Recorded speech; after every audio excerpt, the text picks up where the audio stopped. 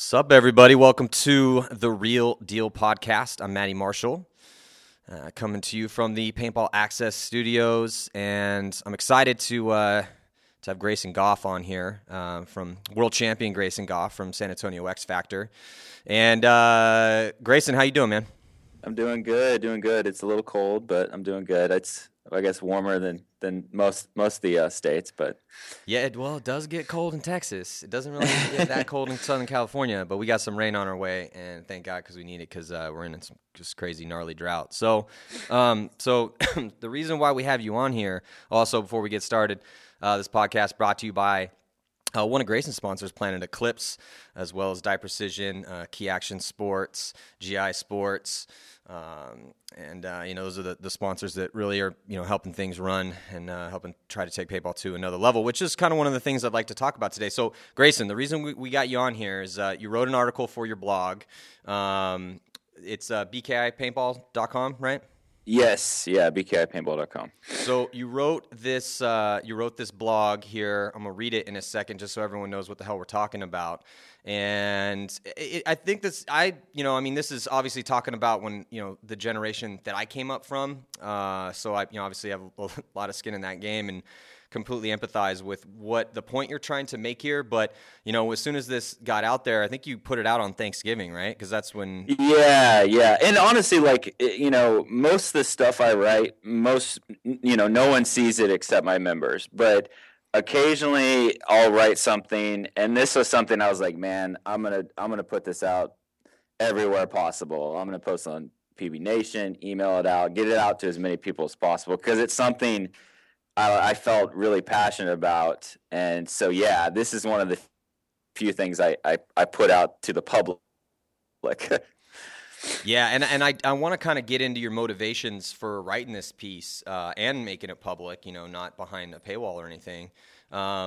Just because, again, I think once people, if you've already read this, just bear with me. If you haven't already read this, I think it brings up some really interesting points, and it's definitely been kind of polarizing. I've seen some people that are like, "You're Grayson, we hate you. You suck." I don't agree at all. This is why paintball is never going to be big. And other people were like, "Grayson, you couldn't have been more on point. Here, let me tell a story." I mean, I just going through all those posts, I heard a lot of the supporters are kind of like throwing in stories, and then some other guys that had other stories of their own. But that's why we got you on here. I really feel that this deserves a longer, just a little bit more attention and a longer form thing, so you can kind of defend your post, and so that both of us we can kind of just talk a little bit about this as we push forward. So, all right, so I'm gonna read this thing for everybody out here. So you posted this up here, and it's a picture of the old school, not in the very beginning of the Avalanche team, but I think looking at the jerseys, this was like 2000, maybe 99. I mean, it was probably during, I guess you could say, one of their heydays for sure. I mean, that's the team I remember as Avalanche.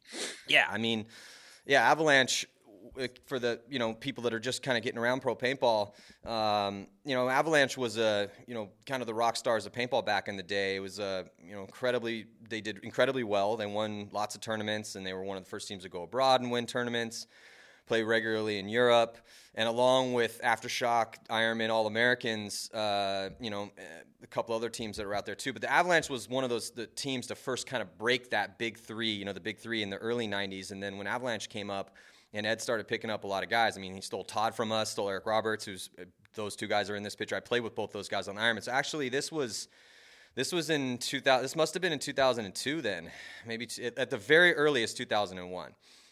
Because Eric Roberts was on the Ironman in 2000 when we won the World Cup together. So Avalanche was this kind of iconic, one of the most iconic professional paintball teams at the time, and really kind of were one of those teams that started to break the mold. Rocky Cagnoni was on this team, Steve Rabikoff, John Richardson, Travis Lemansky, the current owner of Infamous. So I'll just get right into this. So basically, this is what you said. Ed Portman posted an old photo of Avalanche not too long ago. With it brought back the who's who of pro paintball in the 90s and the early 2000s, reminiscing about the old days and arguing which team was truly the best. At some point, the tone changed, and they began discussing the current state of the game and the soul that has been lost along the way. My initial reaction, again, I'm reading as you, Grayson. You can read this too, baby, if you want to read it. No. This sounds way better if you read it. So this is Grayson. My initial reaction was to disagree with them, but the more that I thought about it, they were right. Our game has soul, and it always will, but something has been lost along the way. That generation of paintball is whom I learned from. I learned from them because I made a mistake. When I made a mistake, I was punished dearly for it. You'd get 15 in the back with a slide frame autococker. There was no mercy and no encouragement. It was a blood sport to them, and they were the kings that didn't want to give up their crown to any new kid that had any potential, or any kid that had any potential was their biggest enemy. This kind of outlook hardened me and my fellow X Factor players. We were the new kids on the block, and I could play, and these guys hated it. They hated us, and they wanted us to fail. They didn't like us. They didn't like seeing a bunch of kids with the chance to replace them at the top, and they made sure that we knew that. There were a few individuals along the way that taught me how to play paintball, but the methods were different back then. If I couldn't move down the field because two guys were holding a lane against me, I was told, put those motherfucking guys in and move, and then I got shot in the side of the head. That doubt, along with the lessons, shaped me into who I am today. Okay, I've definitely rambled a bit, but brings me to my main point. The current generation of pros has been too nice and PC. We lack that soul the previous generation had. We've gone soft and forgot the lessons that were passed along to us and forgot what pushed us to be great. It wasn't people telling me great job and patting me on the back. It was people telling me that I couldn't. Those 15 welts in the back of my head meant I failed. It was acquaintances looking at me and wondering why I chose to play this silly game every weekend. The people that I owe my biggest debt are to the ones who doubted me, the ones who said that we couldn't make it at the pro level, the ones who scoffed and gave me a funny look when I missed my graduation for a tryout. And guess who's laughing now? Me, motherfucker. So what I'm telling you today is that you can't. You won't make it at the pro level. You don't have what it takes because so far that's the truth. There's been no new influx of pro players because this new generation, which is you, lacks the mental toughness to hang at our level, and that's my fault. I've been too soft, too encouraging. It's time that someone got real and told you what you need to hear. My ultimate goal was to replace my spot on X Factor, but now you're going to have to earn it over my dead body. All that doubt that I received early in my career is always gnawing at the back of my head. Some of my greatest human achievements have come from people who were some of the greatest human achievements have come from people who were told you can't. So that's what I'm telling you today. You can't. So prove me wrong and thank me in 10 years. Grayson Goff, BKI Paintball. So where did this kind of come from? You know, I mean, there's a lot, I think, to get at this, which is, I think, why just from Thanksgiving to now, it's got 17 pages on PB Nation. So yeah. So so let's kind of, let's just get at it. Well, where did this impetus to put this piece out come from? Other than what you said in there.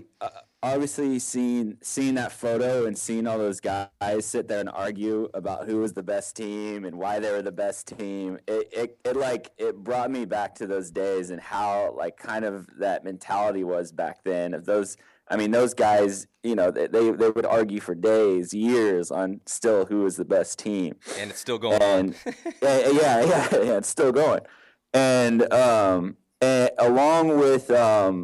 I'm sure you're familiar with the C.T. Fletcher guy. He did a motivational speech to a bunch of kids, and it was the same message. He was telling all these kids that they couldn't, and that was the biggest driving force behind his success as a world champion bodybuilder. And it got me thinking.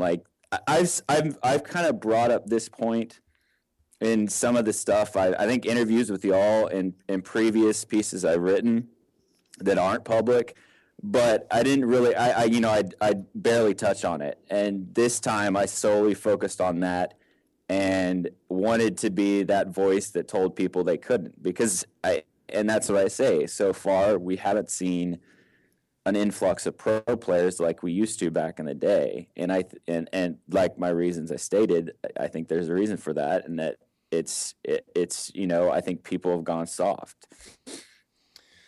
Yeah, and so, because I mean, God, there's a lot there. Because to me, you had texted this link to me when I was driving up to go up to the Central Valley to go to Thanksgiving, and every time I make that drive, my thoughts always go back to the dozens and dozens. I think I counted it one time, man. It was like a little over 100 times that I think I've driven to Northern California, and that's an 8-hour. Depending on where you're going to go. Anywhere from a 6 to 8 hour drive one way. Yeah. And so, I always think about the different, years and different incarnations of the team that I'd played on and just like everybody does when they drive, they drive a long distance. And then it was interesting to kind of go through those thoughts of all those hard practices. We'd have to go up and play, Bob Long's team in the freezing cold. I mean, it wasn't East Coast freezing, but it was, high 30s, low 40s. And you're you California guys, that's I know that's cold. But negative 10. Yeah, but you're hoodied up. You're playing against. I mean, forget 15 balls a second. Dude, these guns are shooting 20 balls a second. And like you're shooting practice paint. Whatever, man. I mean, I could sit here and spend an entire podcast telling old school stories like that. But I did empathize a lot with what you said because then coming up as a young kid. During that time when you played with, and this has been a reoccurring theme on our podcast here, the Real Deal Podcast, for a while, man, because it's like, but I don't think it's that black and white. That's kind of why I wanted to have this conversation with you because, I do see some bright shining lights in young people that I've met along the way through time. And that's kind of why I want to have this conversation about how, the state of the game now and how, people coach, because that was a lot of what I think some guys took, they didn't agree with, with this particular post talking about, is that the best way to coach kids and like you're a bully and I think a lot of people got stuck up on the 15 welts on my back, or they immediately assumed I would go out to my local paintball field and start lighting every person that stepped on the field up that I'd shot. Yeah. And obviously that was far from the case. I posted this one article public, and there's a few other things I published that are public, but yeah, I mean, it was, I should have expected it. And I knew I was going to get some kind of response in return. I knew it was going to be positive. And did you expect that you would get that many negative responses to it? I mean, honestly, yeah, because I knew it was really rough after I wrote it, and it's meant to be rough. It's meant, I wrote it in a way to catch your attention because I wanted people to read it, and I don't know, it's one of those things. It's any press is good press. So some kid hates my message and goes and tells his friend, but his friend disagrees with him. Well, I reached out to his friend instead of him, Yeah. Well, it does bring up a lot of these interesting concepts. What is the best way to run a paintball team? How much different was it really from now to then? From now to then, and then the state. How much different is the game? It's what is it that type of, because a lot of people were like, oh, it's this type of attitude and this is something that I completely disagree with. I do not think that it's that attitude, or that type of attitude that kept that paintball from becoming, like a quote unquote mainstream sport, which is another one of my pet peeves. But I mean, people still seem to be so stuck on that, and I think honestly, us as pros, we changed to kind of mold into that like more PC. Let's not overshoot the crap out of everyone and get into fights, and that's a good thing, but somewhere along the line we went too soft, I think. Well, that's a good thing for guys not getting shot a lot, and for parents that want to, and that's a huge, obviously big part of it. But I mean, you could easily make the other argument. You could say that by kind of softening things up, that's taken a little bit of the the intensity out of paintball, because it's like another point that some of these guys made that I honestly, I totally understand the point you're trying to make. You also were intentionally being provocative to kind of bring out these points.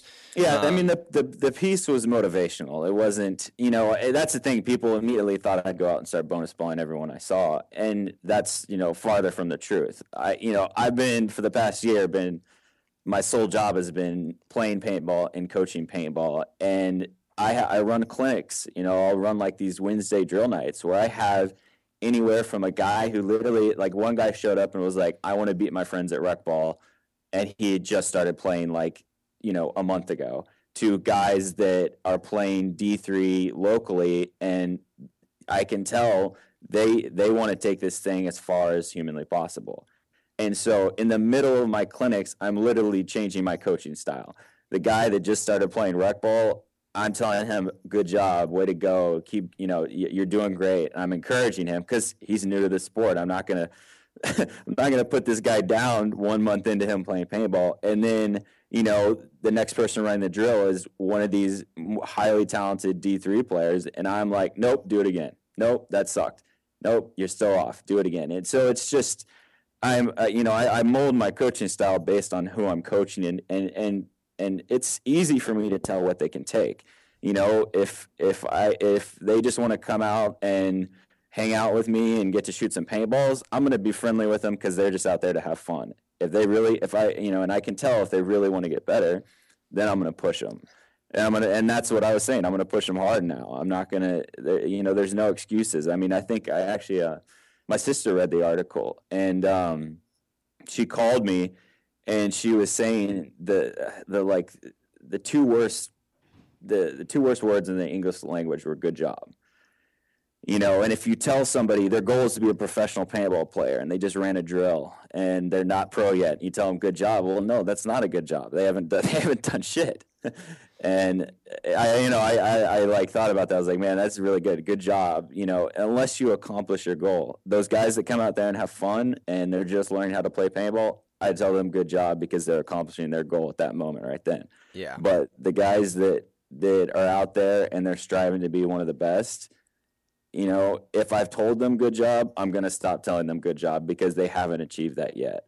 And when they do achieve that, then they can get a good job from me. Yeah, and it's also funny because it does kind of when I read this, I know you personally, so I'm reading it with already knowing who you are and having spent some time with you.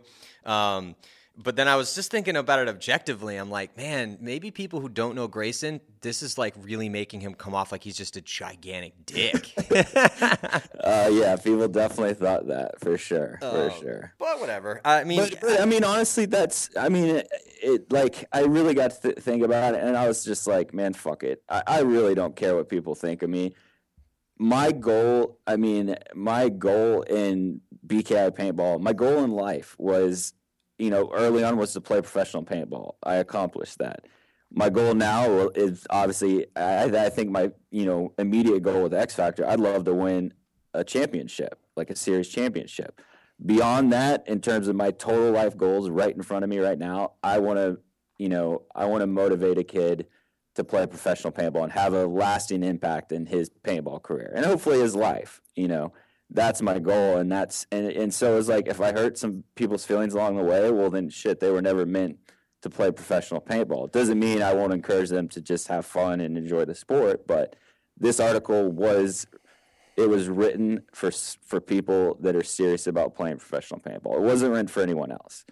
And yeah, that's another place where people kind of got lost, is like, thinking this was like an open letter to all of paintball, and no, it wasn't. This is specifically written to, members on my site and anyone else out there, obviously, because I shared it publicly, that seriously are considering trying to play professional paintball. That this is the road you'll have to travel, and you'll be stronger because of it. I just don't. I mean, I do agree. It's to me, it's like when I was reading some of the comments, and there was I could get where some of them were coming from, talking about well, you can't coach everyone the same way, and again, there was a lot of different kind of elements to this. But man, coming up, when I look back at like guys that got me ready to play paintball, like when I started, and people have heard this story before if you know the podcast, but I started playing, I started playing at 15 and a half, and then pretty much right away got on with a group of older guys that was on a pro team. So, and that was one of the things that was kind of an ongoing thing. Like, yeah, I was definitely lucky to be born in San Diego, and definitely lucky to live, an hour or so from a field that had a pro team in the mid 90s. But I earned the shots that I got on that team, and one of my coaches in high school, who I'm still friends with to this day, because he was pretty young, he was like 22, and he was coaching us, and he was kind of all over the place, but he was a pretty harsh coach. He was real fun, but man, it was really hard to please him, and kind of looking back at his coaching style, like if he hadn't have coached me that way, like I was younger in school. I went into school a year young, so I was always younger and smaller than everybody. So I'd always had to try harder and have more heart than anyone because I was never as physically large as pretty much everyone I was playing with, and I wasn't as old.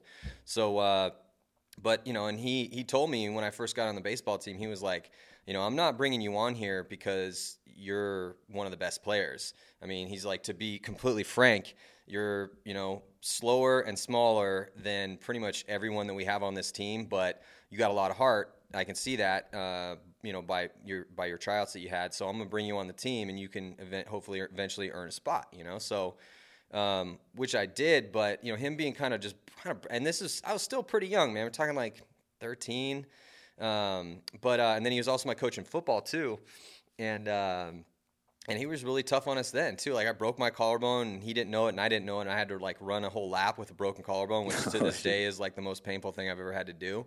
Yeah. But like having kind of gone through a lot of that, by the time I started playing paintball, and that was another thing, like.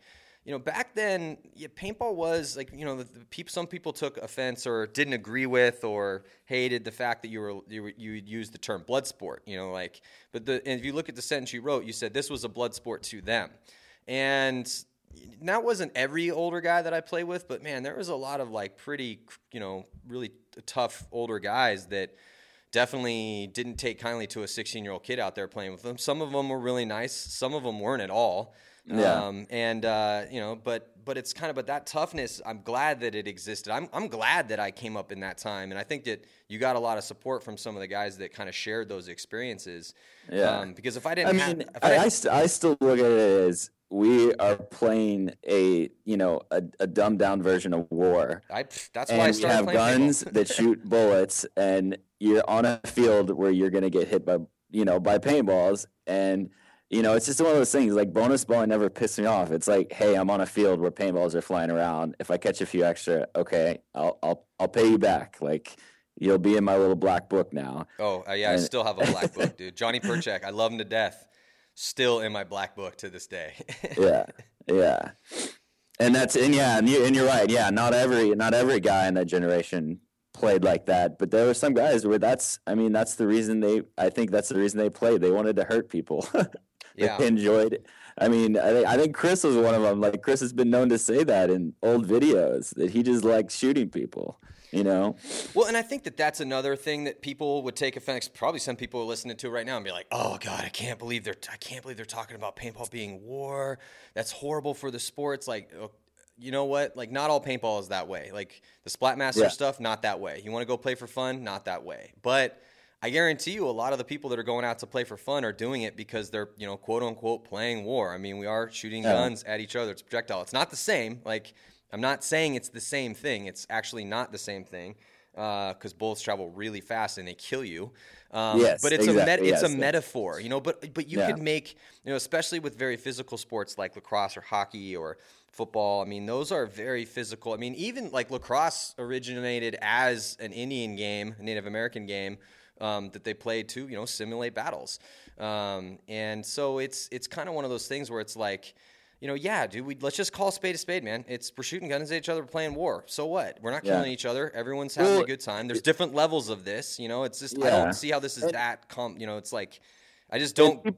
And people seem to forget the fact that I was talking about the highest level possible. The best teams, the best players in the best league. And when you reach that pinnacle in anything, whether it's business or golf or badminton, it's a dog eat dog world out there. You are, if you and your friend go to a tryout and you get offered a pro spot, you're not going to like, oh yeah, here buddy, you take it. I didn't really want this. It's that bad. No, you're going to take it and you're going to run as far as you can with it. It's, and for us top players, we are out there doing everything possible we can to beat the other team.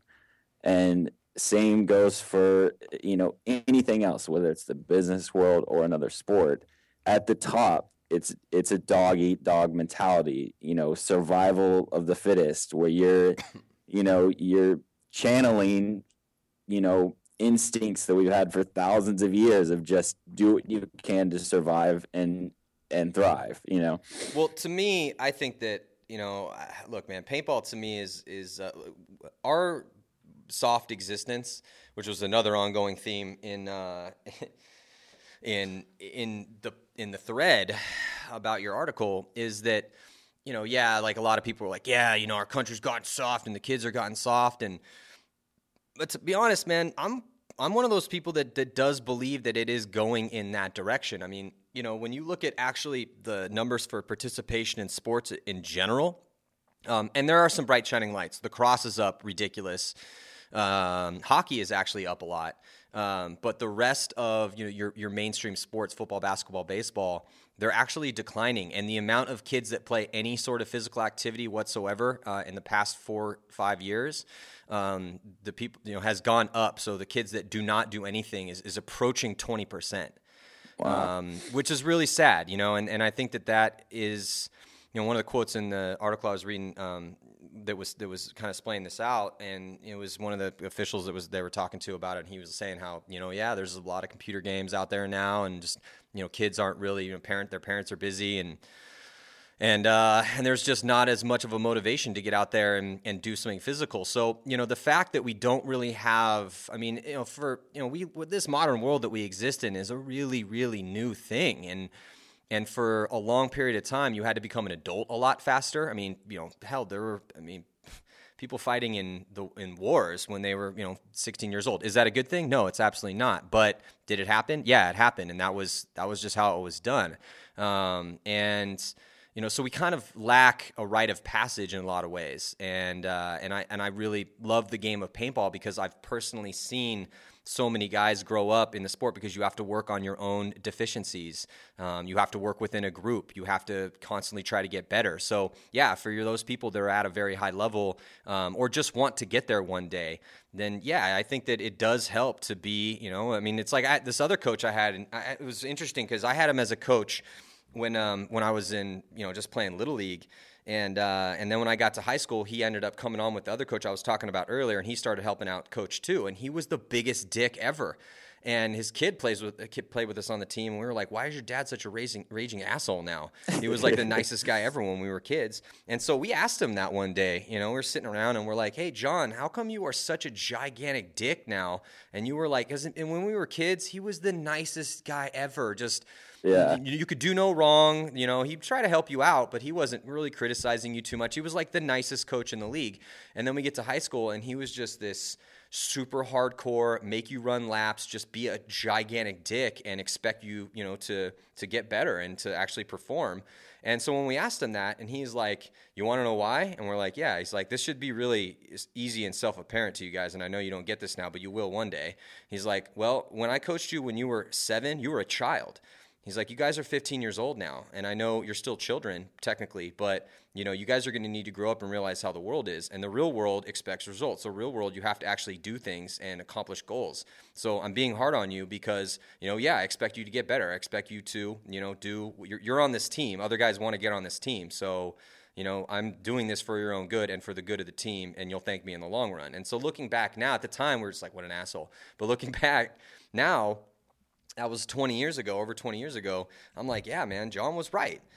So, but at the same time, you do have to coach. This is a kind of a little bit of a generalization because, just from having like you were saying, and not even just levels, but even at the top level, because a lot of people were like, oh, when Jackson was talking about coaching Kobe, he was going to be harder on himself than anybody. We're talking about Kobe Bryant here, man. Yeah. Come on, it's like, and I also think that kind of, it doesn't go without saying, but if you've been around the earth a little bit, then you do realize, yeah, you have to kind of treat everybody a little bit differently. And some people are motivated by being really hard on them, and some people aren't.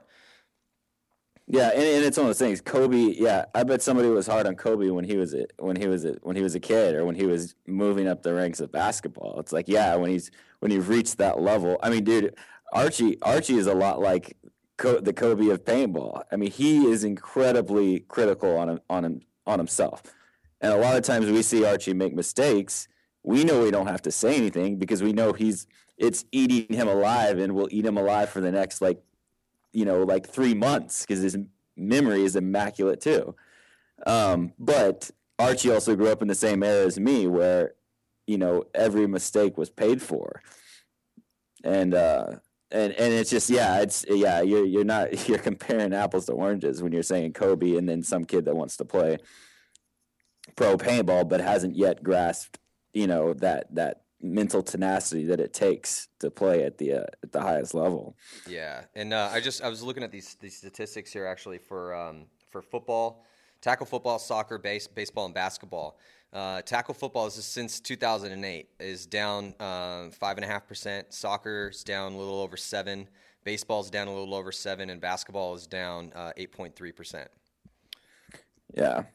I mean, I think one of the problems, and I kind of was towards the beginning, I think, of that generation is the parents are afraid for their kids to fail or see failure or see, to see, they want to protect them and keep them, I guess, kids as long as possible and not experience what the real world is like, which is a lot of failure with very few successes. And, I don't, for whatever reason, as a kid growing up, I was always seeking out challenges, whether it was like, I used to ride horses when I was a kid, and I'd always pick the shittiest horse to ride that would buck me off like 4 or 5 times in one day. The basketball coach that was an asshole to me, like my parents wanted me to change coaches, and I was like, no, I like them. But, it's like seeking out somebody to push you and challenge you, and that, you're never good enough until you've reached your goal. And that's, that's basically what I was preaching to that select group of players that needed to hear that message. It's interesting though. I wonder if and how can you lead somebody to try to be a little bit more adventurous? I mean, that's a really tough one because, some people just are inclined to seek out challenges a little bit more, and some people aren't. And that's just life, not everyone, it's like, I was watching this thing with one of my buddies last night. We were watching something about the Old West, and we were talking about the guns of that era, and there was a famous quote that came from that time, and it was, God did not create all men equal. Samuel Colt made them equal.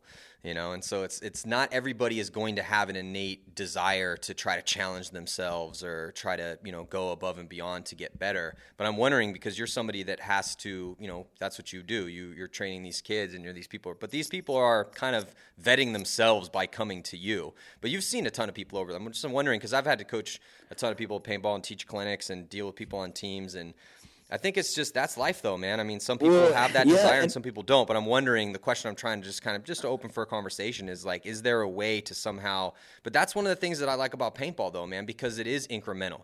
You can kind of dip your toes in it, and, if it's your first time playing, you can hide in the back and shoot a couple of paintballs from real far. You're not going to shoot anybody, but, the peril you're putting yourself into is not that great. So, again, it's another one of those like kind of, paintball's metaphor for life type things. But I don't know, what do you think?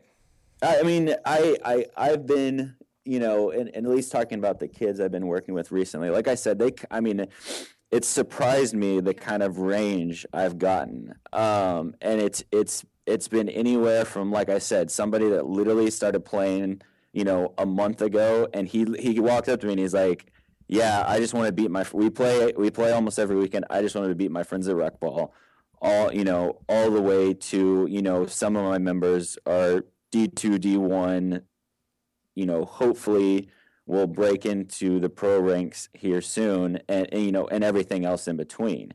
And some of these D3 guys, I know one of their goals is to play professional paintball, and they're going to work towards that. Some may fall off, and that's fine. I mean, I played basketball and tennis, and I played tennis almost all the way through high school, and by my junior year, I was like, I really don't care about this crap anymore. I'm just going to play paintball. There's nothing wrong with giving up on a goal to play professional paintball. It's just, the problem is, and the problem I had with a lot of these people arguing with me is either they didn't get the point, or they just haven't been in my position, because I've seen it. I've been in a leadership role, and Alex is one of those guys that he's trusted me over the past 4 or 5 years to be a part of, organizing our team and picking the players we want. And do we think this guy can cut it? So it's, over the past 4 or 5 years, I've been looking for players. I've been looking to give people chances because somebody gave me a chance. Alex gave me a chance. And that's the biggest thing I've seen lacking, is this like killer instinct and mental tenacity that shows through. I mean, it's so easy to see when you see it. And and that's, I just think people, I don't know, never really had a response for that, because it is true. Like, I've been in the position where I'm looking, not only have I been coaching full time for the past year, but I've also been in a position where I'm trying to recruit players to make my team better. And here's the fault. And, these people could argue with me day and night, bring up the best arguments, but the fact still remains, like, I've been here and I've done it and I've seen it, and here's what's wrong. Yeah, I mean, but again, it's like with mental tenacity, that is can be a pretty elusive quality. You can, I mean, that's what. I mean, again, that's kind of what, but that's kind of what, it may or may not live in somebody to a certain degree. Some people are going to have it in spades. Some people maybe just a little bit, and some people won't have it at all. But that's my argument for the sport of paintball, though, is that as a, if you want to give your kid a real good coming of age ceremony, just let him play tournament paintball for a couple seasons, man. Let him mix in with a group of guys who are from, all different types of people, some hotheads, some assholes, some egotistical maniacs, some real humble, quiet guys. They have to, there's certain things you're all working towards a common goal. And, and I think that being in that environment is that litmus test for, it can, bring, even if you don't have a lot of it, it can bring a little bit more, because you're forced, like, if you have to, you have to exhibit that element of your soul. It has to come out, or you're just going to quit, or you're not going to be very effective. I mean, one of the things I've preached, and this is, mainly it's been to just my members, is wasted seconds is basically what I call it. Where, it goes along with another thing I preach, where it's like, if you're not shooting your gun, talking, or moving, what are you doing for your team? And you look at a pro player, a top level pro player, and almost 95% they're doing something that benefits their team.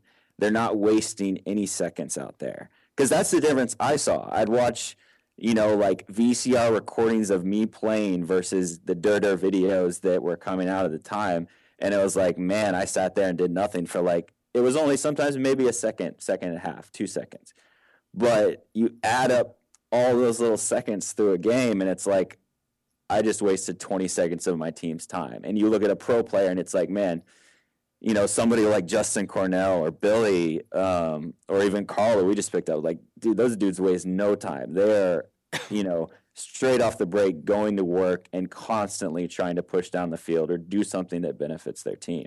And that's what I look for. Like, whenever we're looking to pick up a kid, somebody that's doesn't have much wasted time in that field, and where that, where that comes from is that, like, incredible drive and hunger that I feel is forged through sometimes bloody reminders to always be doing something for your team, to always be doing something to improve your own stake in the game.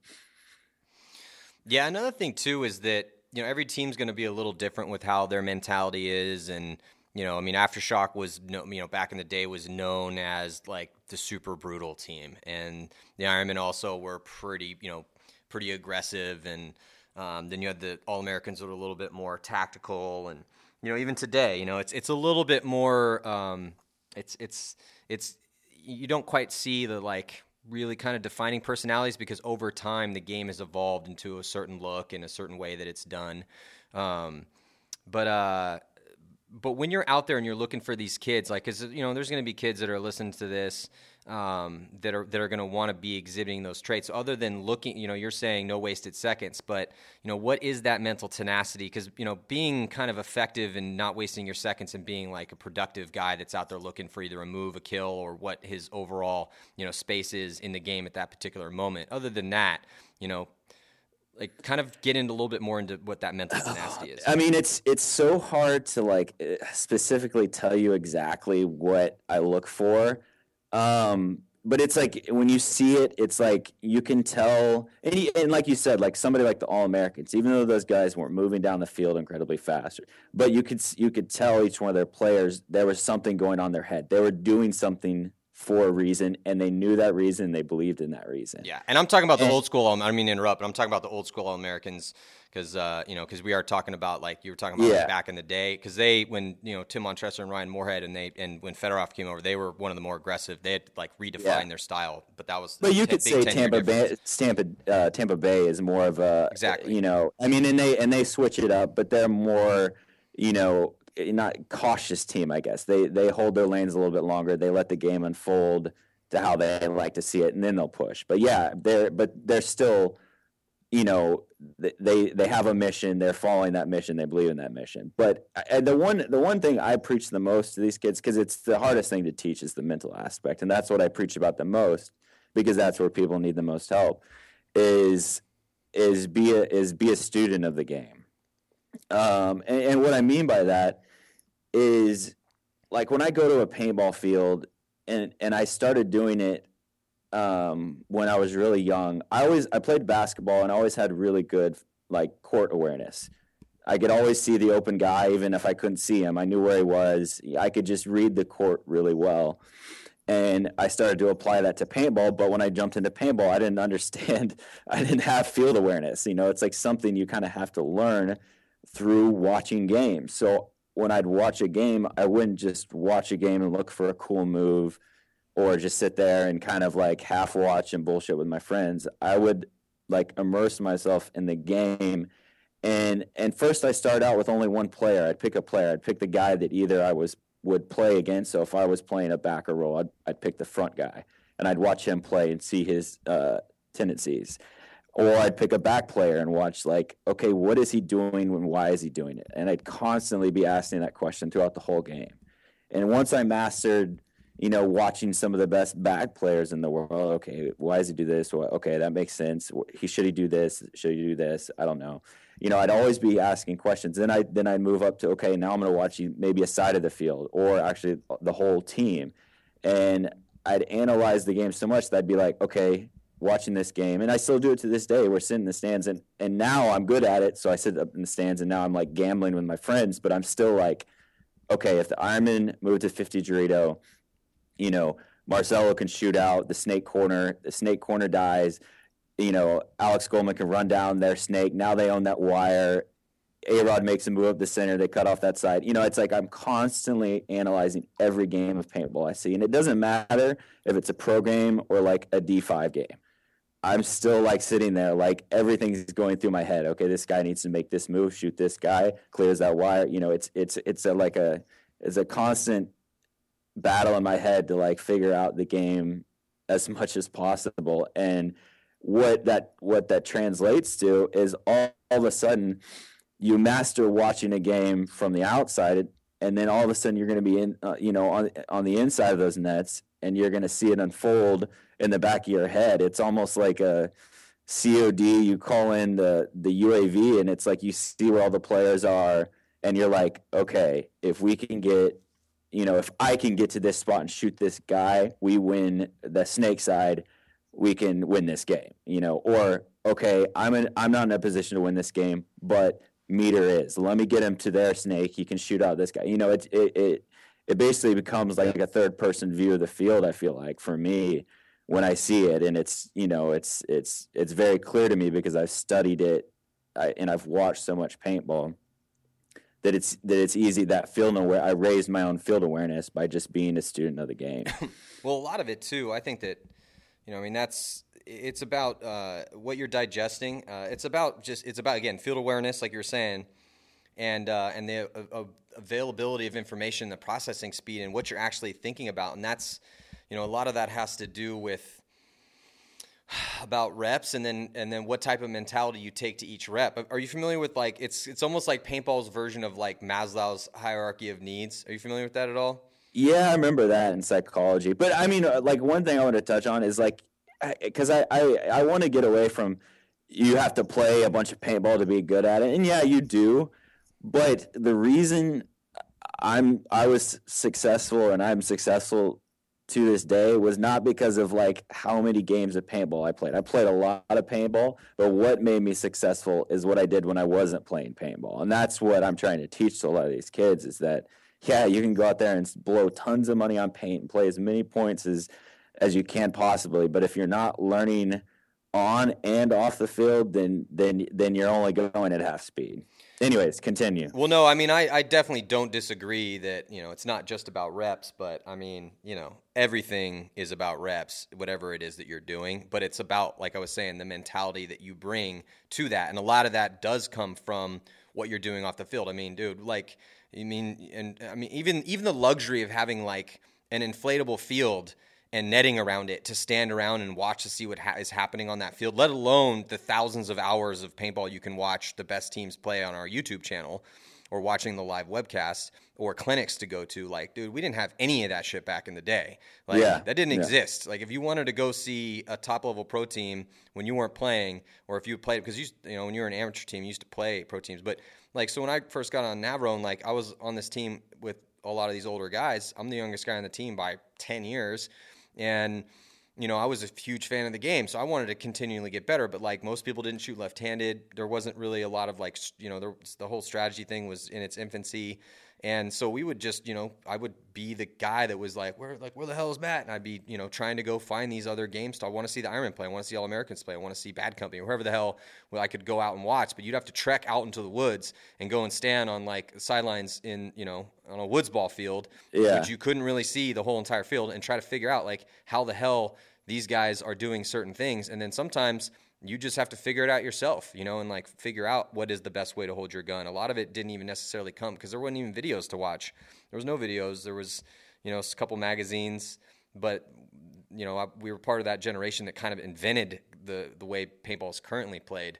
So, I mean, people have it even easier now to go and do your homework and figure out what you should be thinking in certain situations and use so I do totally agree with you that, that if you are able to, just like anything else, figure it out, dude. Like, figure out the tactics. I mean, I remember when we taught a clinic in Majorca, and I think I brought this up in the podcast not too long ago, but I had to teach a whole, like, I didn't even know I had to do this. We got there, and the organizer of the clinic was like, all right, we're going to have like a schoolroom tactics section. And so Oliver and Mr. Yu and Davey and Nikki were like, oh, Maddie, you're going to do that. And I'm like, great. So I had to literally, like, with no preparation and just, like, some paper and a pen, like, we didn't even have a whiteboard, and just basically, like, talk tactics with guys. But that's important stuff, man. I mean, why do you think, there's a reason why every team, they should be, has meetings. You have meetings and you guys all hash it out and figure out what you're going to do. That's with you too. It's not just your team, So I do agree if you want to be great. And again, we're speaking to guys that really, want to be at the best they can be and, like, do whatever that takes. We're not talking about the guys that are just going out and having a good time and playing for fun. That's a whole nother thing. Yeah. Yeah. So, so I mean, and then another thing that I thought was interesting, was the whole concept of money, that people kept bringing up, like money this and money that. Like, I don't know, it was just kind of interesting because. I mean, you know what? I agree. I agree with that message, because when the economy took a hit, that removed a lot of people that probably could have been, professional paintball players, or could have been paintball players just in general, got wiped out because of that happened. But, and then that's the thing I keep referring back to is, like, I still, saw a bunch of kids coming out to our field, saying they wanted to play professional paintball, or, like, you could tell that was their goal, but just lacked that mental tenacity, killer instinct, dog eat dog world type thing. And so, money did play a part in cutting out a big generation, but, it's just, we've seen very little turnover, and that's what I want to change. Because money is a big part of paintball. It's not a sport that you can, like, buy one ball and go play every single day out on either in a grass field with a goal set up, or a basketball hoop, or tossing around a pigskin with your friends. It's you have to have money to play. But I feel like, obviously, if you're sitting here posting on PB Nation and you live somewhere in the U.S. that has some kind of paintball field around it. And that's the thing, their argument was, what if I live 800 miles from the nearest pro team? Well, it's like most paintball players play paintball in the paintball meccas. They're either in the Midwest, California, Texas, Florida. So it's a vast majority are somewhat near a team. And I kept referring back to Trevor Reeser. I was like, this kid drove 450 miles down to San Antonio every week when we had practice, was paying for a lot of the stuff back then. That was like the X Factor dark ages when we got picked apart, and he was paying for all this stuff. And then that's the thing, man, when he came out to the tryout, I was like, I saw him play like 5 games. I was like, okay, this kid can play. Like, we're going to pick this kid up. And he made huge sacrifices to be a professional paintball player, and then next year he gets picked up by Vicious and gets to travel all over the world playing with Vicious, playing the Canadian Expo League, traveling to Europe. And it was like he didn't have a money excuse. He didn't have, I'm too far, I live in Oklahoma, I'll never make it on a pro team. Like, he came down to X Factor, took a big risk, and made the team. And that probably made him a stronger person and player, because he did that, because he had to go through, an 8-hour drive, 9-hour drive every single time to come practice. Well, and those are lessons, again, that you can kind of take and take them further on in your life. Yeah, I mean, absolutely. Money is, for sure, like, yeah, it's not a cheap sport to play, especially at the very highest level. But, I mean, I had to work a bunch of jobs coming up and go to school at the same time, and I had to go through a lot of hardships as well, so I can empathize with all those people on both sides that are saying, like, oh, this is too hard. Because, yeah, I had a lot of friends a lot of people I knew who just didn't want to make that commitment. Again, that's okay. I mean, they made other commitments to do other things, but I just really wanted to do it, and nothing was going to stand in my way. And anyone that I meet along that way that is willing to do that, like, I'm always like, wow, that's really impressive. And yeah, like, another thing that people kept bringing up was, well, there's no motivation with because when, if you do make those sacrifices and pay all that money, then, there's no payoff at the end because, I mean, yeah, okay. So, I mean, yeah, dude, yeah. This isn't skateboarding. These people aren't making $1 million a year, It's like, but when you look at the history of a lot of professional sports, like, it all began as guys that just really love to play that particular game. And they evolved into the megalithic institutions that exist today, whether it be, the NBA, whether it's the mainstream sports or, the alternative sports. But, it's kind of like, that's what pioneers do, man. It's a lot easier to get in your car and drive from St. Louis to California if you want to move out west. But my ancestors in the 1850s, like, I was reading this awesome book recently. Anyone wants to read a dope book, check out, it's called Fremont, and it's about this guy named Charles Fremont. Charles Fremont was probably, you could make the argument that he was America's best explorer. He was the bastard son of a French immigrant. And he was incredibly bright, good-looking dude, and he apprenticed with this really old kind of elder statesman, explorer, scientist guy on an expedition that he went out to survey some land, learn the trade, and then talked his way into, and it's a longer story, but essentially he went on this really big expedition that was funded by the U.S. government to go find the South Pass in the Rockies to help the immigrants that were going to the Oregon Trail, and then had 5 different expeditions that he went on. His first 3, it's an awesome book, man. But in it, when you read it, you really can understand like how difficult it is to get on a bunch of horses with a group of guys in 1851, and then and head out from St. Louis go all the way to California, and then turn around and come all the way back. That was a really hard thing to do. So, yeah, it's if your purpose is to make $1 million, pro paintball is not for you. Yeah. Well, I mean, it's just to me, it's like a moot point. It's like I get where you're coming from, man, and you're right. Yeah, there's not a lot of money in it, but there are a handful of guys that are professional paintball players, and they make their money doing it. Some people started businesses to fund their habit, but at the same time, it's a really awesome thing for your life in a lot of ways. And yeah, it's going to cost some money. It's going to take you time. You are going to have to make sacrifices if you want to play at a really high level. But there's lots of levels to play. And to me, that's just kind of a moot point, man. It's like, yeah, I know these, it's not like Fedorow's making, $350,000 a year. It's not, it doesn't happen, but he loves the game, and he's been able to travel around the world and, make a living doing this, even though he's not getting rich. But to him, it's worth it, and everyone has their own journey. And that's the thing. It's like, to shit on someone else's journey because that's not your journey, to me is horrible. It's like, there's a lot of different ways to do things in life and a lot of different ways to go through it. And certain people put emphasis on certain things. Some people love money, and yes, you need money to get by. And yes, it's important to be financially stable. And we've talked about this in Blake's podcast. Blake has a trade.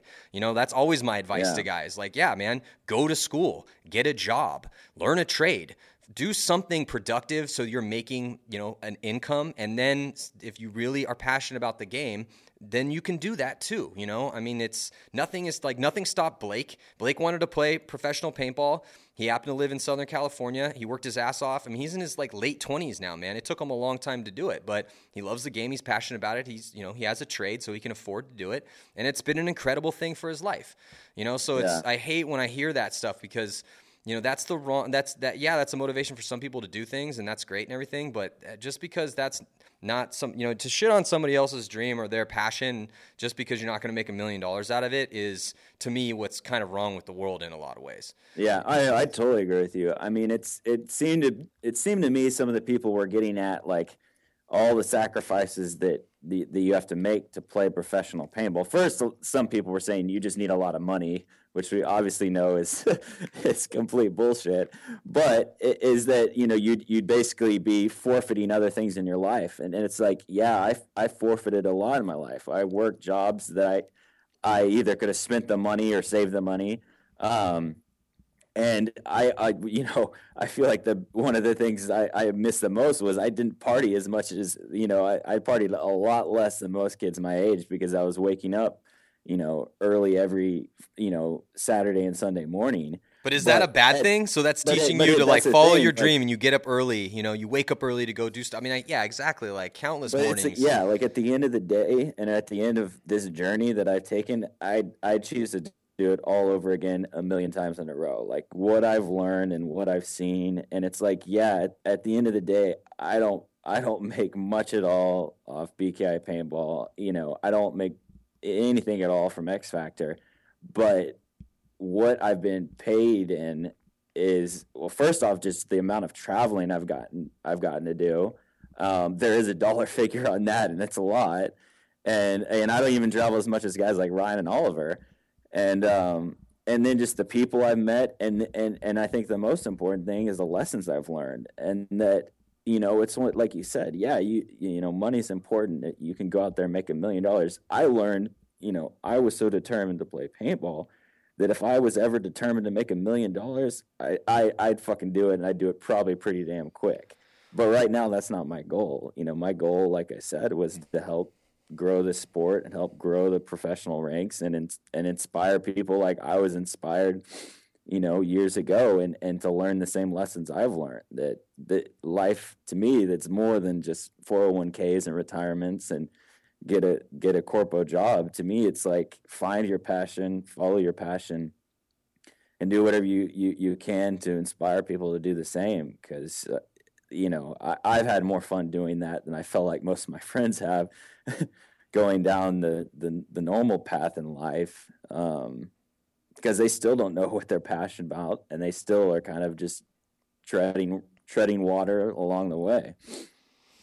Yeah, and hey man, we need, society's got to run, so we need people to do all the things that are necessary for this modern civilization that we live in. And you got to also have a roof over your head. You got to eat food, and if you have children, you need to provide for them. So there's a lot of stuff that needs to get done. But still, I don't want to shut away somebody else's passion, other than give them the advice to hey, don't sacrifice everything. Unless that, it's still your road, man. So do whatever you want to do. But at the end of the day, yeah, these are probably things on the checklist. There's, again, it's back to the hierarchy of needs. You need, very first of all, to have food, roof over your head, and what you need to do before you get to the whole self-actualization that sits at the tip of the pyramid. No, I definitely anytime I'm working with kids, I'm always like, listen, if they have some reason they can't make practice, I'm like, you know what, family and school come first. That's the one thing I preach to any of the kids that I work with, is those two things, because I know that was important to my parents. Yeah, I think paintball is a school all in itself if you strive for greatness. But in the end, I was like, you know what, you got to go to school, you got to take care of your grades, and you got to take care of your parents and your family.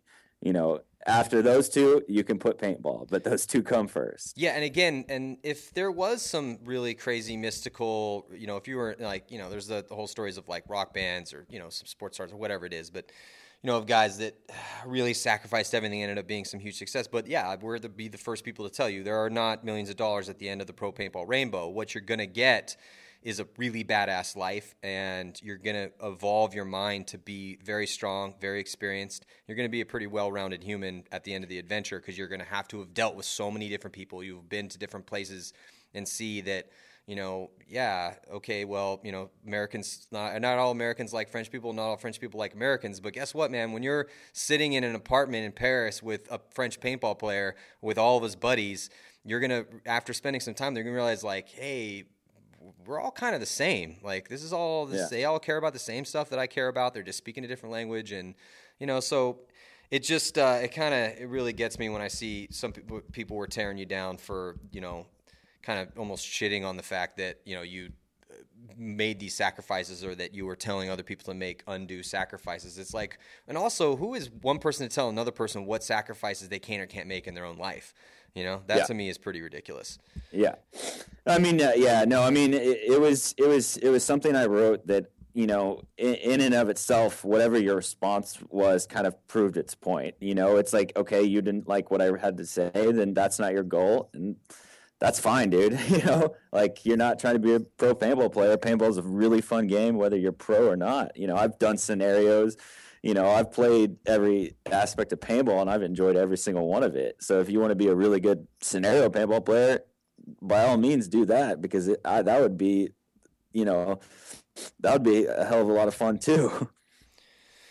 It was also interesting about a lot of the concepts of the game and how it's evolved into its current form, which is also kind of an interesting conversation, but I think that in a lot of ways, you could almost make the argument that I always would joke that, and again, I'm not saying that we do this, but if everyone's always like, it's like they want, it's the cake and eat it too type thing, where, they want paintball to not be war related, to be super safe for the kids, but they want it to be super popular as well. And it's like, dude, I'll be the first person to tell you, as the guy who has to talk about paintball all the time, like, paintball itself is, the way it currently is, like, there's not enough spectacle. Like, nobody's dying. There's not enough spectacle to literally entertain, millions and millions and millions of people across the globe just by watching it. So I always would joke, I'm like, hey, if we really want to make this thing super entertaining, then why don't we just put 10 Nicky Cuba, Mike Paxtons in there, give them slide frame autocockers, and put mouthpieces in, no face masks, and allow fighting. Dude, I'd watch that. I'd pay to watch that.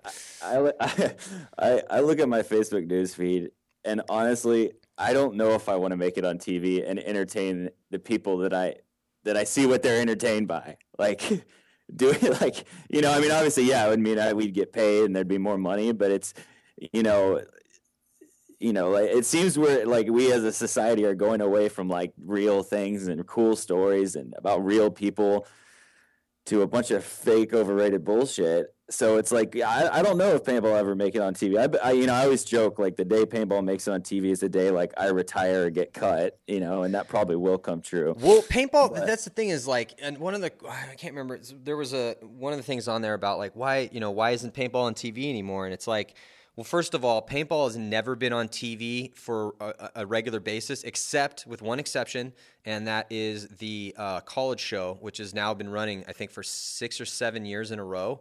And it's been on TV every year. So there is paintball on TV with regularity, but it's once a year, and it's a college show, and I believe we're on NBC now, NBC Sports.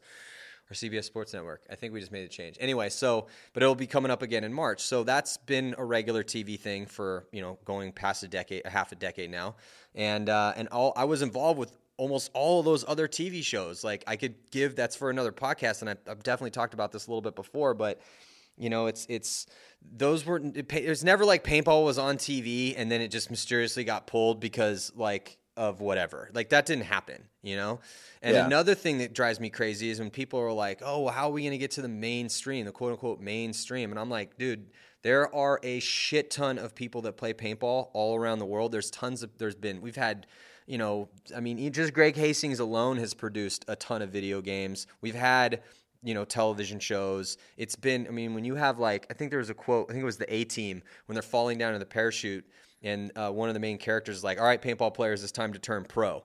Like, it is in a way. It's out there. It's out there, man. It's definitely out there. And to me, it's like, that's why what we're doing at PBA is important to me, and why I do this instead of going to do something else is because, again, the game of paintball to me is, because I've experienced this and I've seen this hundreds of times, it's a great growing experience for a human soul. It's like soul school. And yeah, there's a lot of shitheads in paintball. Guess what? There's a lot of shitheads in the world. That's welcome to reality, man. Like that's just how life is.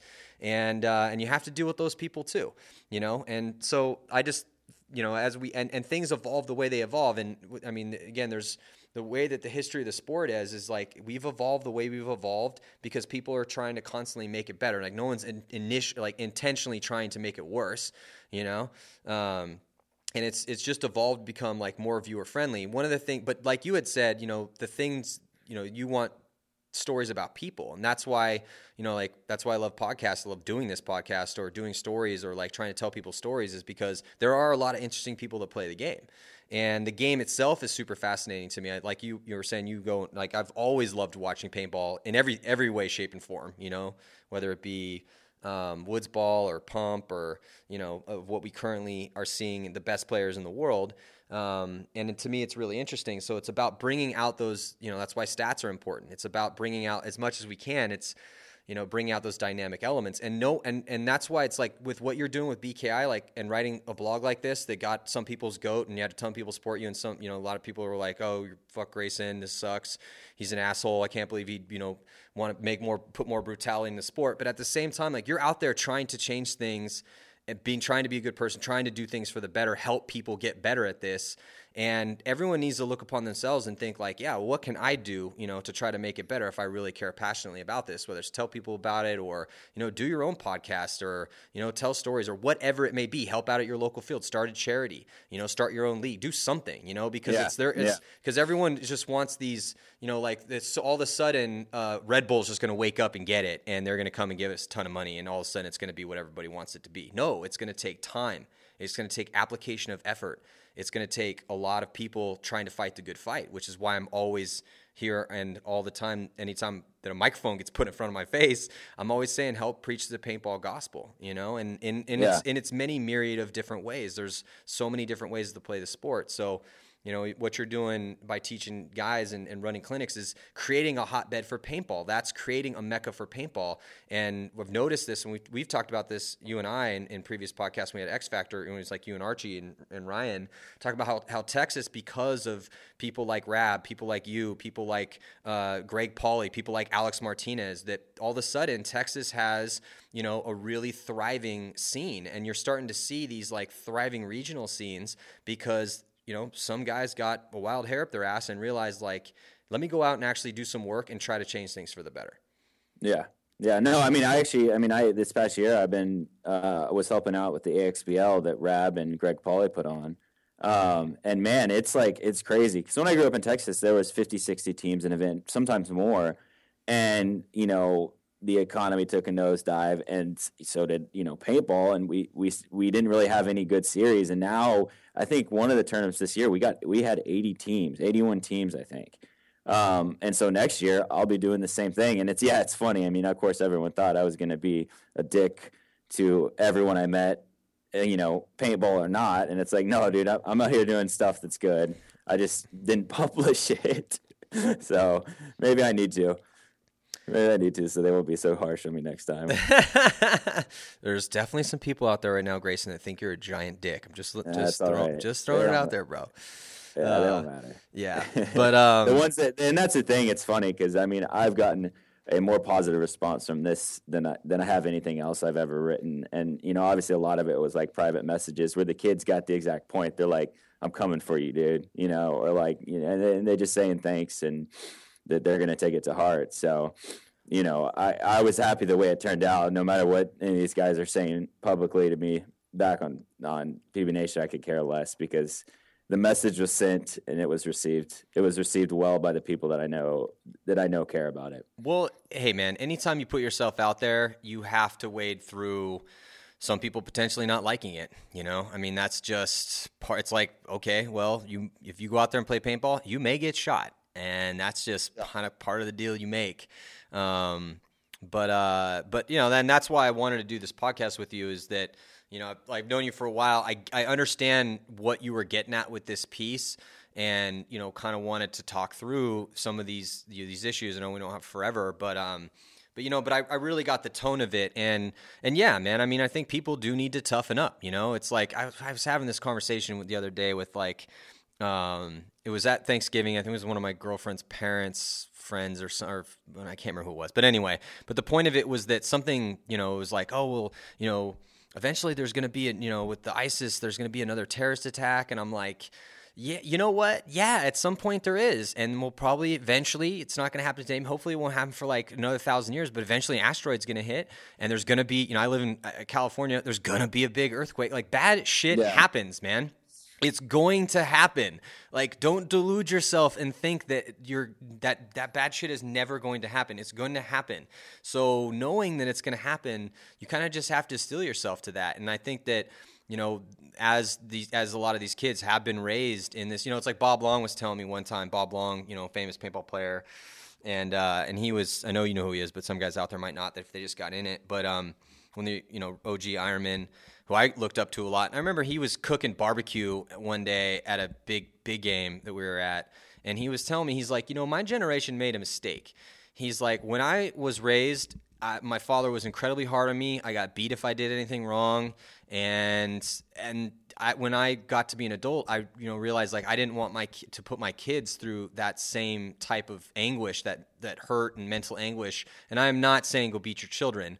But what he was saying was that he was just saying, like, look, you know, we gave our kids a really big, huge free ride on a lot of things, and we weren't as hard on them as our parents were on us, and we messed up, you know, and what, you know, giving out participation awards and just kind of coddling shit out of everybody, and what happened was that, you know, now we have, you know, and again, this is a vast generalization here. So, you know, there are a lot of tough young people out there. And I think that was another thing that, you know, a lot of the guys were kind of harping on you, like, oh, you know, this has been happening. You're the generation before you thought you guys were soft, and this happens every generation. Yeah, no shit. Okay, we know that happens every generation. And yeah, in every generation there's, you know, tough kids and there's not tough kids, and that's just life, man. I get that. But at the same time, if you kind of look at it as a whole, I mean, there's a reason why you have articles coming out that are directed towards, and not all this is bad necessarily. Like, I'm not saying, like, yes, the way to go forward is just being a giant asshole to everybody when they're in this situation, you know, when they're coming up or whatever,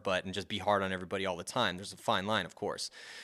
But articles being written like how to deal with millennials and, you know, that sort of stuff, and, you know, how all these people think they're entitled and should, you know, come right out of college and you get $100,000 a year job, and no one should intern, and they want to, you know, get all this. They just have basically, like, you know, it's great to have aspirations to do that, but there is this really great article. I don't know if you read it before. It was on Cracked, and it was called 5 Harsh Truths That Will Make You a Better Person. Have you ever read that before?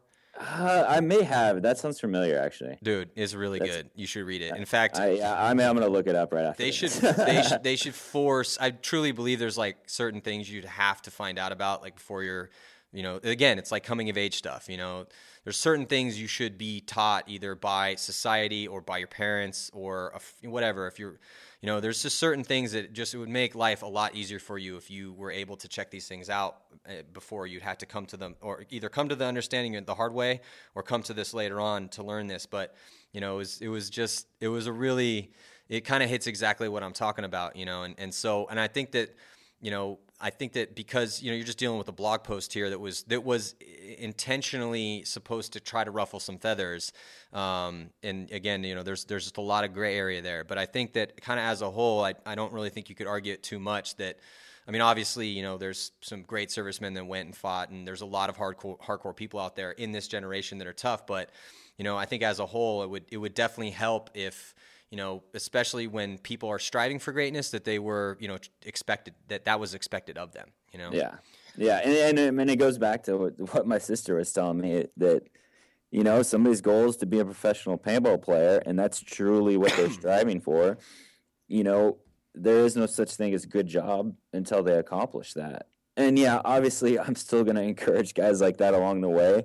But like I said, when I teach these clinics, you know, when we're doing a drill, and my guy that's 1 month old in the game, I dumb the drill down, and it's like run and shoot some poles, and it's like as long as his gun's not flopping all over the place and he's using the correct hand, he's doing good.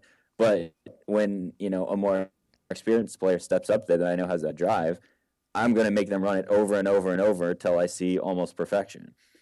And that's what I was getting at in a very loud, crude way. Yeah, and it was kind of, I also just thought, you know, again, the paintball itself, you know, if you're talking, paintball is kind of, it's one of those things where if you make a mistake, you're punished with pain, you know? If you don't do... It's inherent in our game. It's inherent. It's written into the fabric of the game. So that's why I'm always like, yeah, get your kids out and play paintball, because, you know, written into the fabric of the game is how life works itself, you know? And, not as visceral, not as apparent all the time, but still, it's still there. But yeah, man. But ultimately, how is it going in Texas right now? You know, on that regional side of things. I mean, is it continuing to go really well? It seemed like it was going really well throughout the year for the XBL and everything. Yeah, no, I mean, like I said, the AXBL is blowing up, and I know that you start to see a lot more, you know, local leagues popping up in the cities, whether it's Dallas or Houston or the Austin, San Antonio area.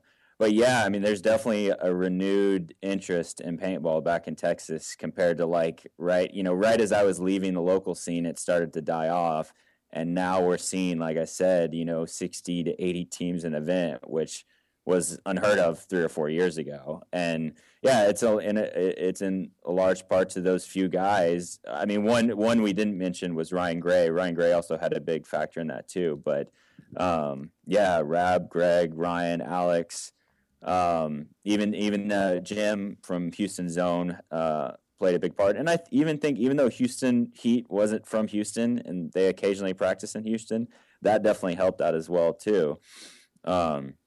Sarge getting those guys out in Houston and practicing, that helped revitalize that area too.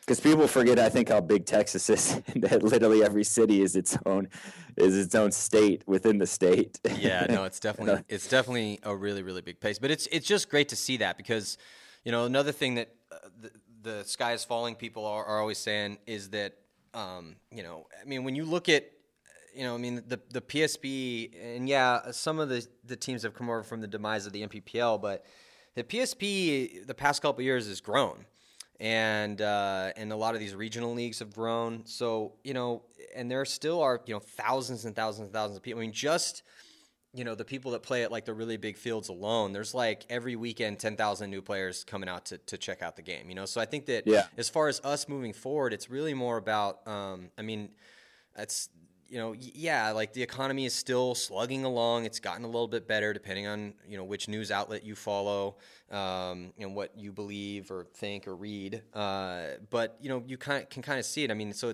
things are still, you know, we're trying to, you know, move things forward as much as we can with what we have. But that, again, goes to the whole, like, hey, no, there's going to be no magnificent gift angels descending from the sky and just like all of a sudden putting us on prime time.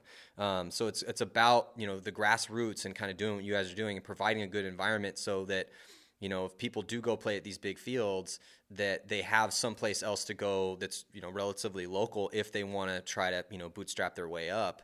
And then also we're going to see a big, you know, change of guard on eventually here relatively soon at the top level, you know? So, I mean, you know, and that's, we've already seen, you know, our Chaos is going away. We don't know if Excessive or CAP is going to play next year.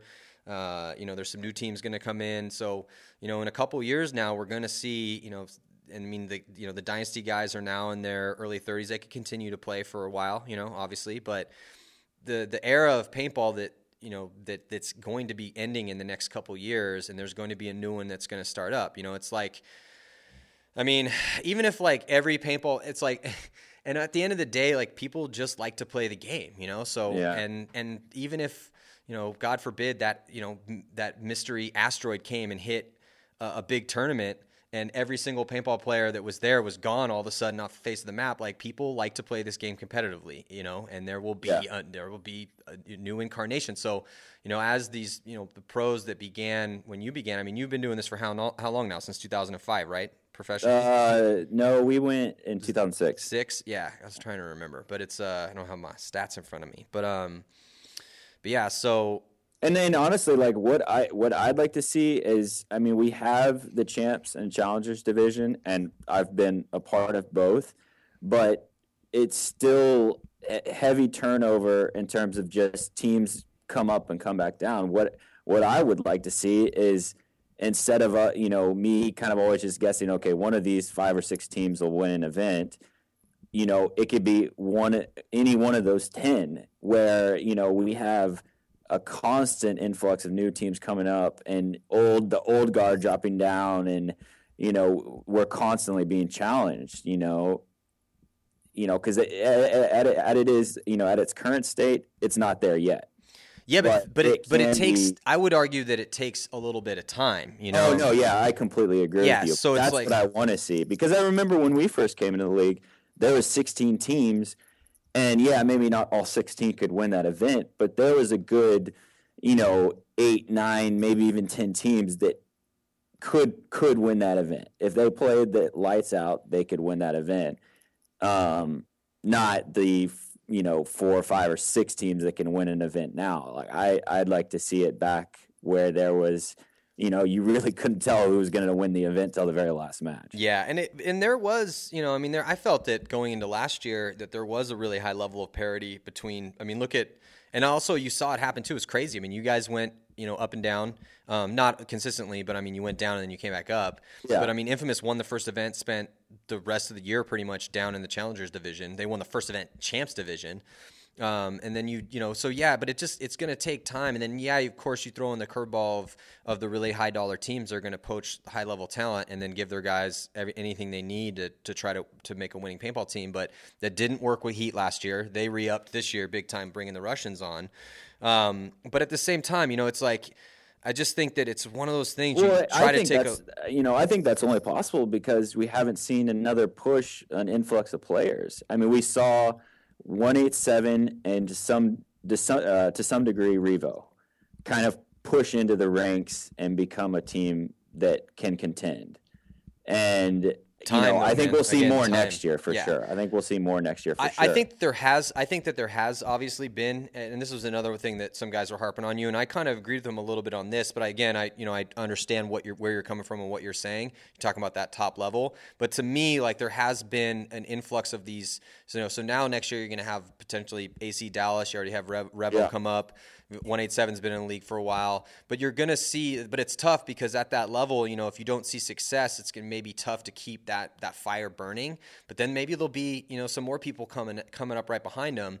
And then, yeah, you could make the argument that, okay, the money teams are just going to poach the best players from those teams, and that's a whole separate argument. But I was just impressed to see, because, bro, dude, I watch every single point of paintball that's played every year, and to see the desire and talk to the teams and see what they're bringing to the table, it's just going to take some time. You know, there hasn't been a long enough time period yet for a lot of these newer teams and these newer players to come in to get that experience at that really high level, and then be able to, because it's just like you were talking about, man. It's like when you go out and you play, it's like, what information are you taking in with that mental, exerting your mental tenacity? What information are you taking in? It's the same thing for those guys as they keep notching up and going into the higher and higher levels of the play. Yeah. And, I mean, I see, that's the thing. I guess I agree with you, but I disagree with you at the same time, because it's like I look back at 2006 when we went pro, and it wasn't like, well, every other pro thought, okay, we got a new ultimate in here, we'll beat these kids up, like it'll be an easy game. And our first event, we make Sunday, like they can have excuses, and it will take some of them time. I think they needed that hard lesson of, okay, this is the champions bracket. We just came in with a different mentality of like, fuck you, we're gonna we're gonna put everyone down in our way.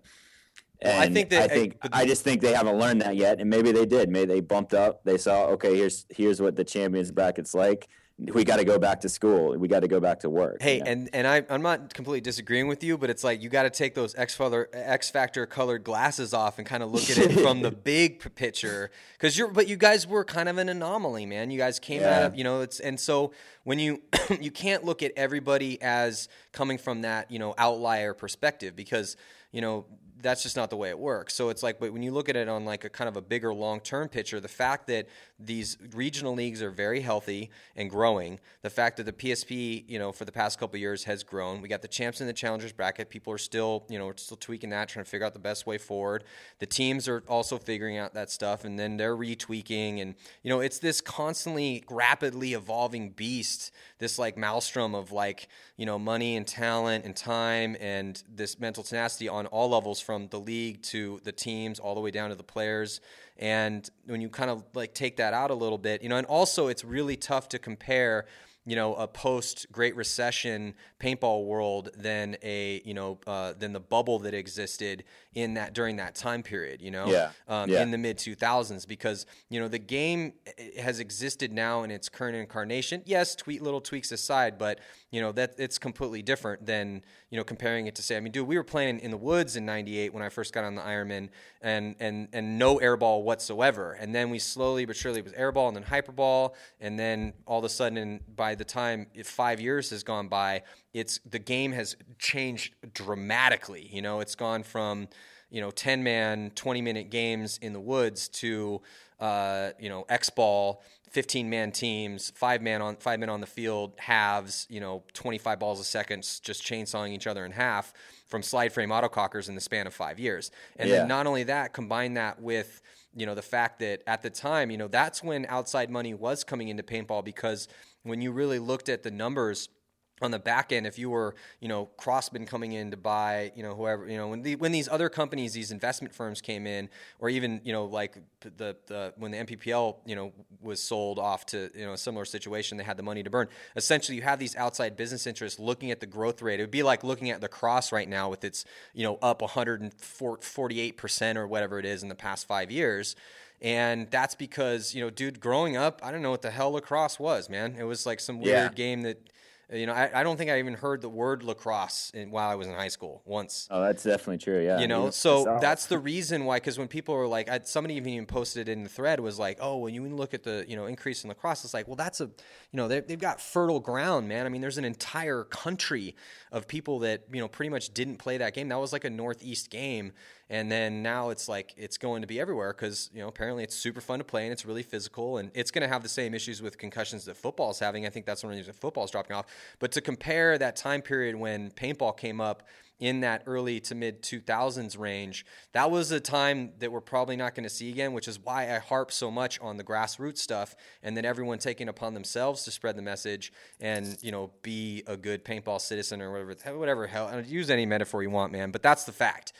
So, but that's why it's so cool right now to see this, to see the champs and challengers, to see, these younger teams, the 187 sticking around, Revo coming up, even the other teams like Top Gun and VCK, that's another Texas team, Yeah. I mean, there's a lot of these like young, hungry guys that they're not going anywhere yet, and they've got a chip on their shoulder, varying chips depending on who you talk to.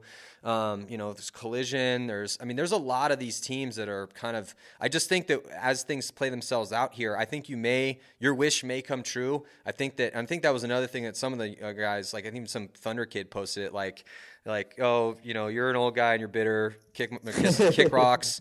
I'm going to take whatever. I'm going to blow your head off. Whatever it was, I can't remember. But, so I think that there are a lot of which is why I both totally empathize and agree in a lot of ways with the things you're saying. But after talking to and seeing a lot of these younger guys, I think there is a grassroots movement in these younger guys. It's like I said, not everyone is tough, but I think that there's a lot of guys out there that are right now, and we just don't know about them yet. We just don't know about them yet. But you can see that by the health of a lot of these regional leagues and the fact that just in the past couple of years, we've starting to see some of these younger teams at least get in there and be like, oh, you're going to give me a challenger spot, we're going to take it. Yeah. Let's do this. Yeah. And honestly, I mean that was the goal of that article. It was a motivational piece, and I was just trying to give those kids you're talking about like a kick in the teeth, like.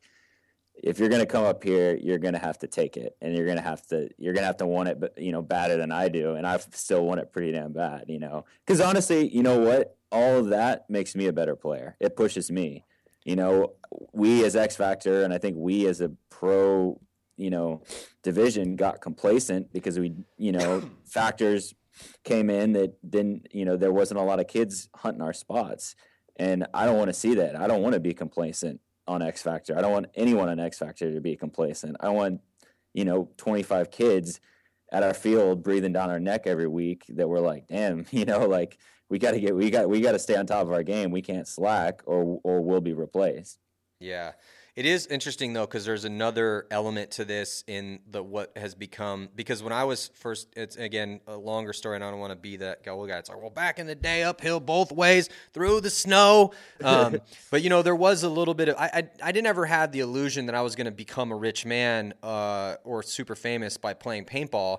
I did want to become one of the best paintball players in the world. I did want that, and I thought maybe, I could once – we got into the 2000s and, people were throwing TV and all these different, pie in the sky type stuff in your face. Oh, you're going to be in a video game. Oh, sweet. We're going to be on television. It's going to change the sport forever. And, all this sort of stuff. And it's like, all right, awesome. And then, you just kind of scrape by. I always would describe what was it like being a pro paintball player? I'm like, it's kind of like being a minor league baseball player, except you got to go to way cooler spots, Yeah. Even and honestly, I don't think any of us would have said, I didn't start playing because I was like, oh, it's gonna be on TV and I'm gonna make all this money playing professional paintball. I think we all knew getting into it, and hopefully no kid is playing for that reason. I hope that's not. A horrible reason. Yeah, I mean there is that, but there is, if you look at but you look at these money teams that are paying their guys, even though still very few of them are getting any sort of real money. But if you're 22 years old, and you're traveling around the world and playing pro paintball, in a way, I hope to God that you still have a plan B, because that ain't gonna last forever. Maybe you'll change the mold. I remember talking to Marcelo. It was one of my very first podcasts I ever did when Patrick Sporer was like, hey, there's this thing called podcast. This is maybe 2000, and I think it was when Ironman started winning. And Marcelo at the time was he was oh God, how old was he? 15. So Marcelo's 15 or 16. And I remember this. We're sitting in Billy Wing's house, and love Billy Wing, but Billy Wing is definitely Billy Wing always had a job. He was a pro paintball player, but he was a gunsmith at a real gun shop, and then he worked at Dye designing paintball guns, and he always had his 9-to-5 job, even though he was talented enough in the ways of industry to get that job, but also really amazing on the field to play pro paintball. So, but he was a hard worker on both ways. Yeah. But he was sitting there telling him, because I think Oliver had just got that big, his deal at the time, and which kind of, light a fire under a young, Marcelo, who was like, man, I want to do that. And then Billy was like, that's never going to happen, blah, blah, blah, blah. And, kind of just, hating on his dream a little bit, but in the, older father way, you don't, kind of like we were talking about earlier, get a trade, that sort of stuff, go to school. But Marcelo has made that dream a reality. He's one of those guys that plays paintball for a living, you know? Yeah. And he's amazing. I mean, he almost won the Top Gun title 3 years running. He hasn't won it yet. And it's like, you know, it's. But still, that says a lot about him for sure. It says a lot about him. So he made that his reality. He went out there and now he's in Oliver's position on the Ironman, you know, but now fast forward 8 years or so. And so, you know, I don't want to hate on anyone's dream. I just want to definitely ground them a little bit. And also, but I do agree with you. It's like, I think across the board, everyone's just got to kind of toughen up a little bit, you know? But that's just kind of the way things are. But it can't happen for a certain select few, but just because it can't happen doesn't mean it's going to happen to you. So, yeah. But yeah, man, it should be a very interesting year coming up though, with some of these, you know, younger teams coming up, and we'll see kind of how things continue to shake down. Obviously, everyone out there in internet land will keep you guys updated on, you know, who's out and who's in, and if any more players change teams and all that good stuff. And I mean, we had Archie on earlier, and on the last podcast we talked a little bit about X Factor, and I mean, you guys though could look pretty good again next year, I think. Yeah, I mean, you know, it's we've always had our own struggles, and I think some of it really comes down to what I've been talking about, is that, you know, we've been allowed to stay complacent. We'd win an event and be like, oh, we're the shit, and, you know, slack off and not have that intense drive, and, you know, we'd kind of slink back to being, an okay, decent team that either would play really well or really terrible. And, you know, it's a constant struggle, man, especially, you know, when you look at our team, and we are not one of the big money teams, and, you know, a lot of our guys focus on other things outside of paintball for the majority of their life. And it's still, you know, I mean, when something you only play, you know, sometimes only twice a weekend, like, it's still kind of a hobby.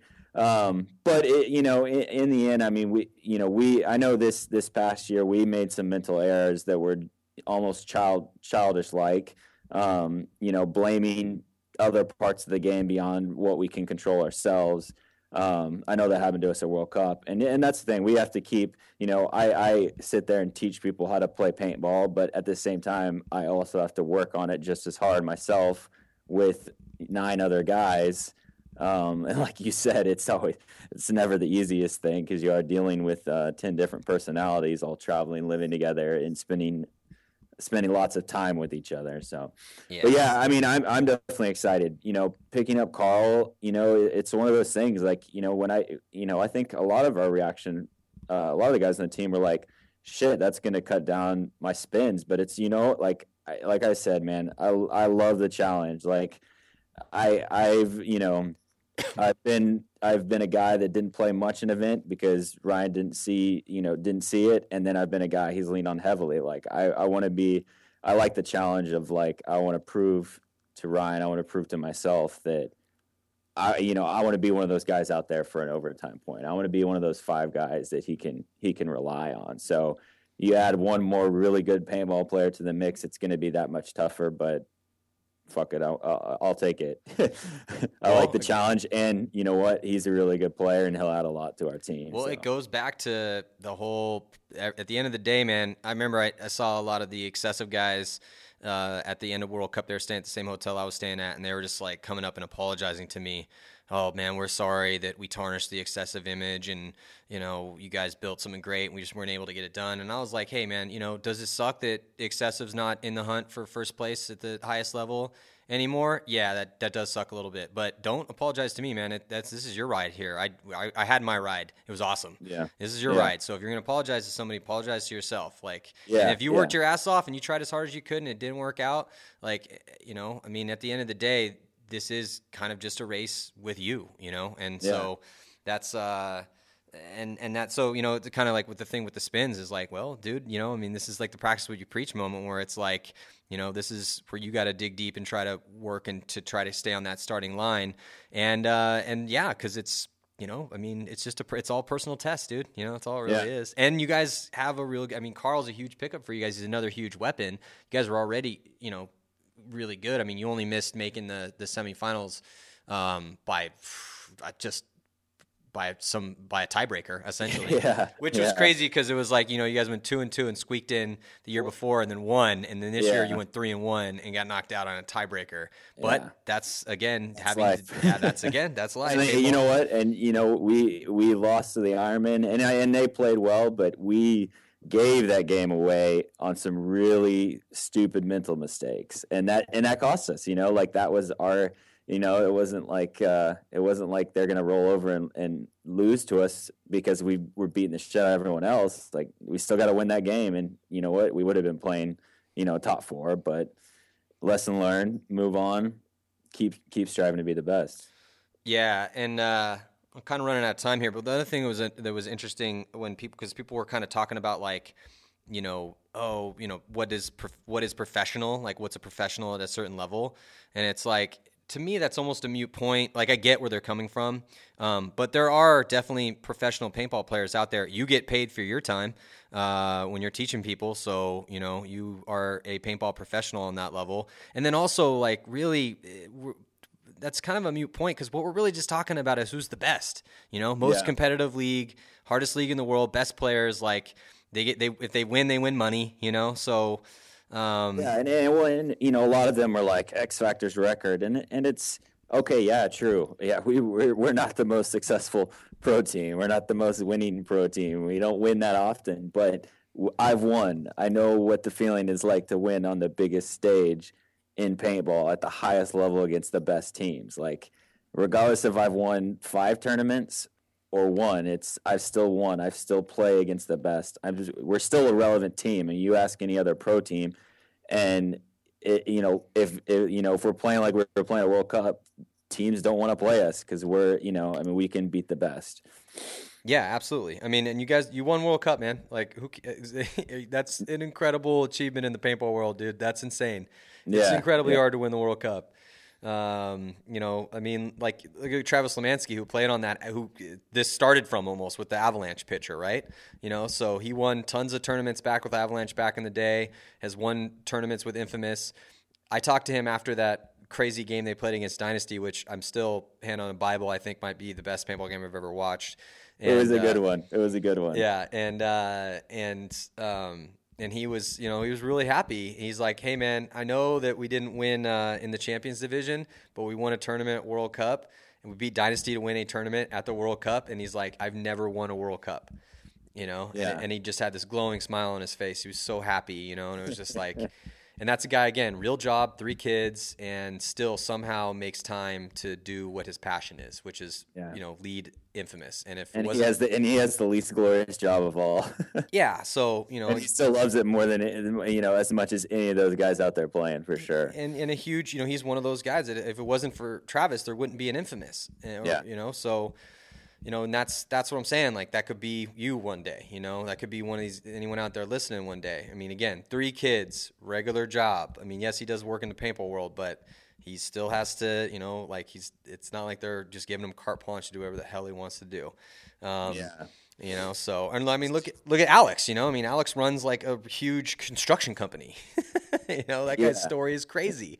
But this is his passion, so he's been able to, make it work, dude. Talk about bootstrapping. It goes back, man. I think, I know for a fact I've learned more from paintball than I will, than anything else in my life, whether it was school or a job or college or, that's where I've taken away some of the biggest life lessons. Obviously, my parents, but, is through paintball. And it's like we say, there's other things that are more important to people in life, but I've learned a lot about, and the main thing I've learned about myself and what I'm capable of. I realized I could reach the pinnacle of something, paintball, but if I applied that same drive to something else, I'd be really good at that as well.